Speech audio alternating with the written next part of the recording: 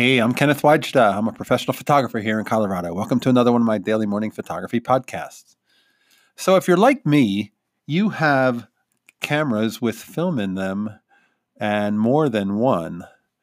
I know I have film in some Nikon, some Leica M, and some Leica R cameras. And this week I've been doing a kind of a focused effort to shoot the film in the cameras that are close to being finished. So I had a couple of Leicas with the counters at 20. So I shot photos at the BLM protests and I photographed some family members. And it's a treat to get that film out of that camera because I got to see photos of my father that I made a couple of years ago, or maybe just a year ago. But sometimes it's easy to load film into different cameras depending on which ones I want to use.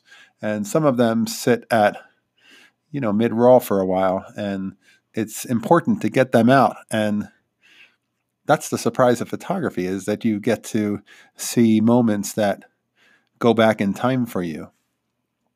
I saw some photographs of Park City, Utah that I had visited a couple of summers ago that were on a roll of Portra 400 that I don't shoot a lot of color, so I had to send that out for developing. But it's fascinating what you can see and how photography was always made as a way to document and then to relive experiences, and that's exactly what it does really, really well. So get those film cameras that are close to being finished and get those done. Get those processed, and you'll have stories waiting for you. All right, that's today's photography talk. If you're enjoying these, hit the subscribe button.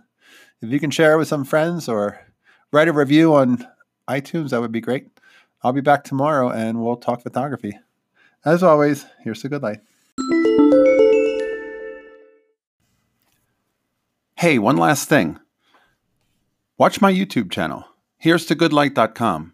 And I put out a weekly YouTube of inspiring photo talks, and I think you'll enjoy it. So take a look. Here's to good light.